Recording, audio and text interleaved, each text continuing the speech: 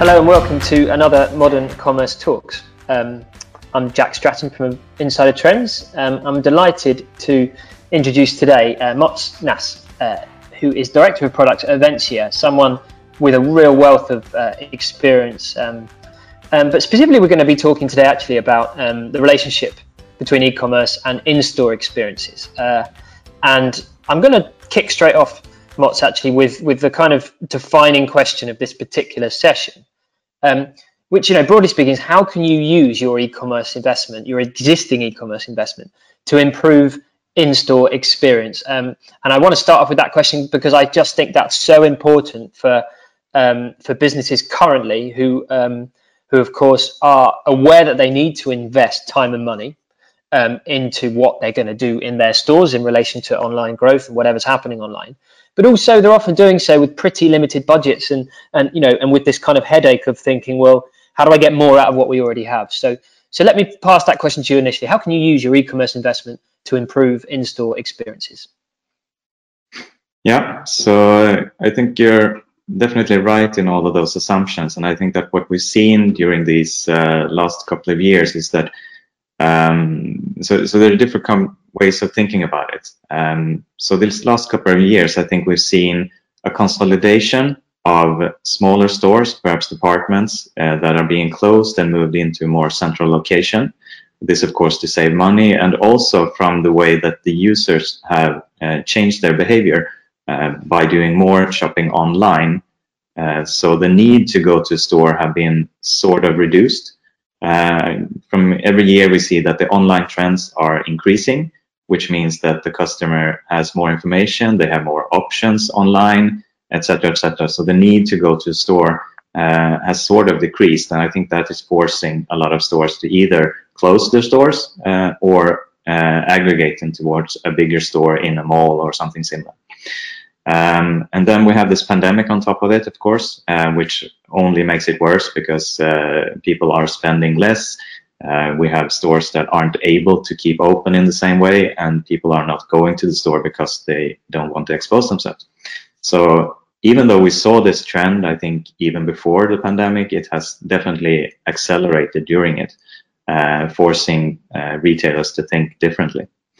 So with that sort of set, I think also then what needs to happen is that now that the customer isn't really that keen to go to the store, there needs to be a stronger incentive. And what is that stronger incentive? Because if I can buy the same thing online for perhaps a fraction of the price, or at least cheaper, why should I then go to a store and make that hassle to go there? So I think that the store needs to cater to something more than just being another product on the shelf.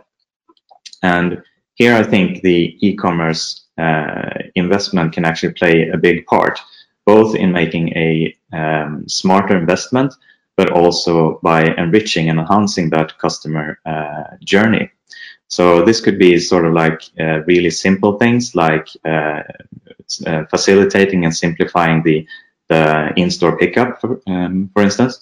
And together now with the pandemic, that could then actually be enhanced with curbside pickup if you have that ability. And with these e-commerce implementations, you have a lot of strong pillars and information that you could use for your in-store experience, just enhancing that journey and those expectations of the customer.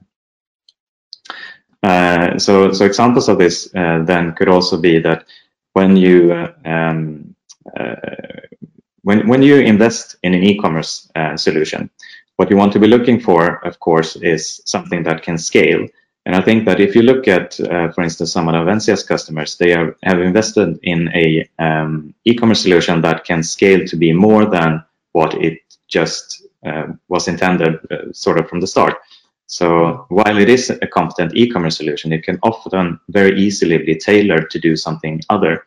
And it sits on top of these strong pillars of information, sort of like product information. You have your customer loyalty system. You have your perhaps recommendation and personalization engine. And all of these can together be combined to enhance the customer experience.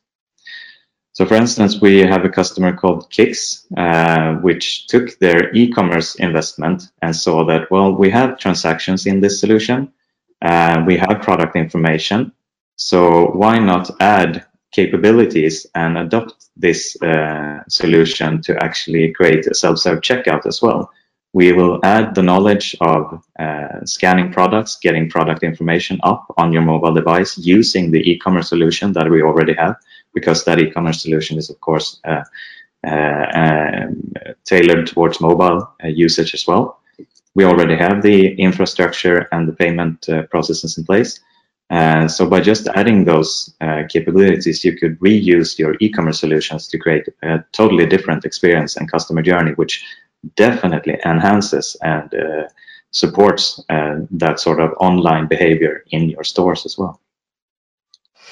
Mats, that's really interesting, because I think from my experience of working with different retailers, particularly in relationship to stores, I think there's probably a fairly big assumption, not necessarily among everyone, but that to provide these kinds of connected, whatever you want to call them, sort of these experiences that connect offline and online in a smart way, that you need to invest in new stuff, and you need to address this challenge of, oh, the e-commerce investment I already made is older and isn't going to, the data won't talk to the data on a new offline tech system or whatever. But actually what you're kind of saying is that if you have the right kind of e-commerce framework in the first place, you just build these things on top. Basically, you can just start doing them, and actually pretty easily, a lot more easily maybe than I would assume. Yeah, so definitely, and I think it comes down to a little bit when you're investing in a system, you should of course invest for what you're targeting. You shouldn't invest in something that's 3 times the price just because you might want to do something in the future. But I think it's also important to look at not putting yourself too much in a fixed box, but saying, oh, okay, our business needs to be able to develop with our customers. It needs to adopt, and in that sense, I think also what you want to do is support commerce. So you have your online commerce and you have your physical commerce, and we've seen over the last 10 or more years, perhaps, how these are sort of coming together and becoming one sort of commerce instead. So as long as you make sure, and I think a lot of merchants have these systems already. Like I mentioned, you have your PIM with your data information. Why should that be limited only to your online experience?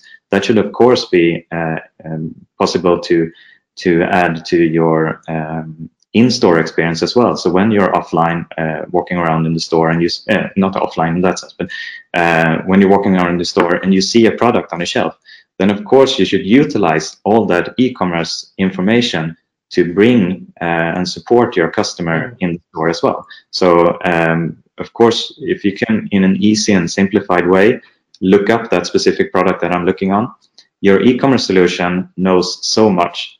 It knows all the details about this product. It has probably instructional videos, perhaps. It might have documentation on how to use it or clean it or whatever it might be for sort of product. It has all the product data, detailed information. So if it's hard to read on that box, you could bring it up on your mobile phone. You can see. You'll have user ratings, all the social aspects. If you're just looking at a product on the shelf, you have no idea what other people thought about this. Is it good? Is it bad? What, etc. So trying to leverage that the information that you have from that sense into to the physical store, I think will be very much important going forward here. That's great. And just, I guess, as a final point, because there's so many, even in relation to how people can get more from their existing e-commerce investment, having get more from that to support in-store experiences. There's so many different things that they could do. But just as a final thing, what would maybe be your sort of 1 or 2 quick wins that you would say for if I'm a retailer or a B2B business, whatever, if I'm thinking, right, I need to do, whatever e-commerce platform I've got, what are the kind of, generally speaking, the 2 simplest, quickest things you think a lot of businesses could do to get more out of that initial investment? What can they do to enhance the store experience from what they're already doing online in the simplest ways? I think they should consider commerce rather than online and offline commerce.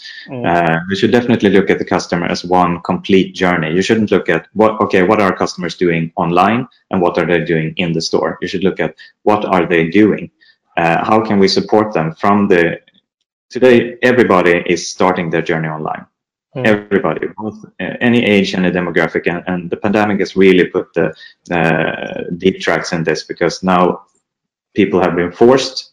The small group that weren't doing it before have been forced to do it now, and they have realized that this is really good. This is really good. It's really simple. Perhaps not all, but a lot of stores are doing it in a sort of good way. So they always start their customer journey online.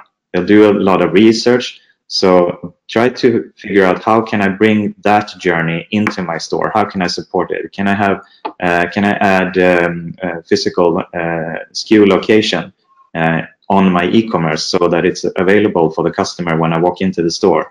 Can I add a wish list functionality to my store so that when the customer is adding something to my wish list, they can bring that up when I'm in the store, and I can easily see, okay, it's in aisle 3 on shelf B. So that's, I mean, there are so many different touch points, but I think that's the key thing. Think about this as one journey where the customer is supported. Of course, simple things like your order history. Your order history, the online store knows who you are. It knows your behavior. It knows what you bought. It knows what you've been interested in. That information should be available in the store as well, both for me as a customer on a personal level, so that I can see, well, this is what I bought, and now I'm in the store. I wonder if it's on sale. It might be on sale in the store that I'm in. But also from a stock point of view in the store, if I can get to know who you are, if you can identify yourself, then I can get so much information about you, not from a terrible way, but from a supportive way. I can see, what did you buy last? Okay, you bought a medium last, so I don't think you should go for the large. Okay, I see that you bought this gray one, so I'm not sure if that orange tie will go well with it, but I think that this one would suit you. Or I see that you have this this camera in your wish list. Do you know that we have it on sale? Or we have memory cards for that one that's on sale now. I think perhaps that would be something. And when you tie this together, it also goes the other way. So if you can merge these and you can have your in-store orders into the e-commerce, then all of a sudden you get a much bigger data for interacting with your customer, supporting your customers by sending relevant marketing, saying, I saw that you bought this camera. Do you know that we have this telegraphic lens on a reduced price now? I think that would be really relevant for you. And I think that when you tie this together, you can get really relevant with the customer. You can get the correct information that's important for me at these different situations, both online before the store, supporting me in the store, but also supporting me after the purchase. Yeah, I think that's a really good note to finish on, because it seems to me that is probably the most important thing of all, is whether it's order history or not, this idea of us thinking of commerce as a unified thing, or whatever we want to call it, and not getting stuck in these places of thinking about omni-channel, multi-channel, offline, online, whatever. And maybe that's one of the most positive things, I don't know, that will come out of the pandemic. People are just going to start to expect, well, this has to be thought of this way, because customers aren't going to think of it any other way. They're shopping, right? Wherever they're shopping, they're shopping. I mean, the pandemic has matured our not our online shopping, but our commerce or our shopping in a multiple of years. So I think that we will be expecting, and also we will be, we won't just go back to, well, now the pandemic is over, so I'm going to go back to the store and look at shelf after shelf after shelf in a big mall. No, I've seen the advantages of online shopping. I've seen that I can buy stuff on Amazon and Alibaba or whatnot. So I think the stores in the future are anyway going to have to step up a few notches and really support that customer journey. And you probably sit on so much information, and also think about the capabilities of a modern e-commerce site now. with relevance, with recommendations, personalizations. We know who you are, we know what you bought. It sounds really scary, but if you use it in a good way, that kind of information is really supportive for me also when I'm in the store. Yeah, and it's just a vast, untapped resource in most cases. I couldn't agree more. Mats, thank you very much for your time on this subject today. That's all we have time for this latest in the Modern Commerce Talks series. I'm going to do another one with Mats again soon, so tune in for that. Thanks very much. Thank you.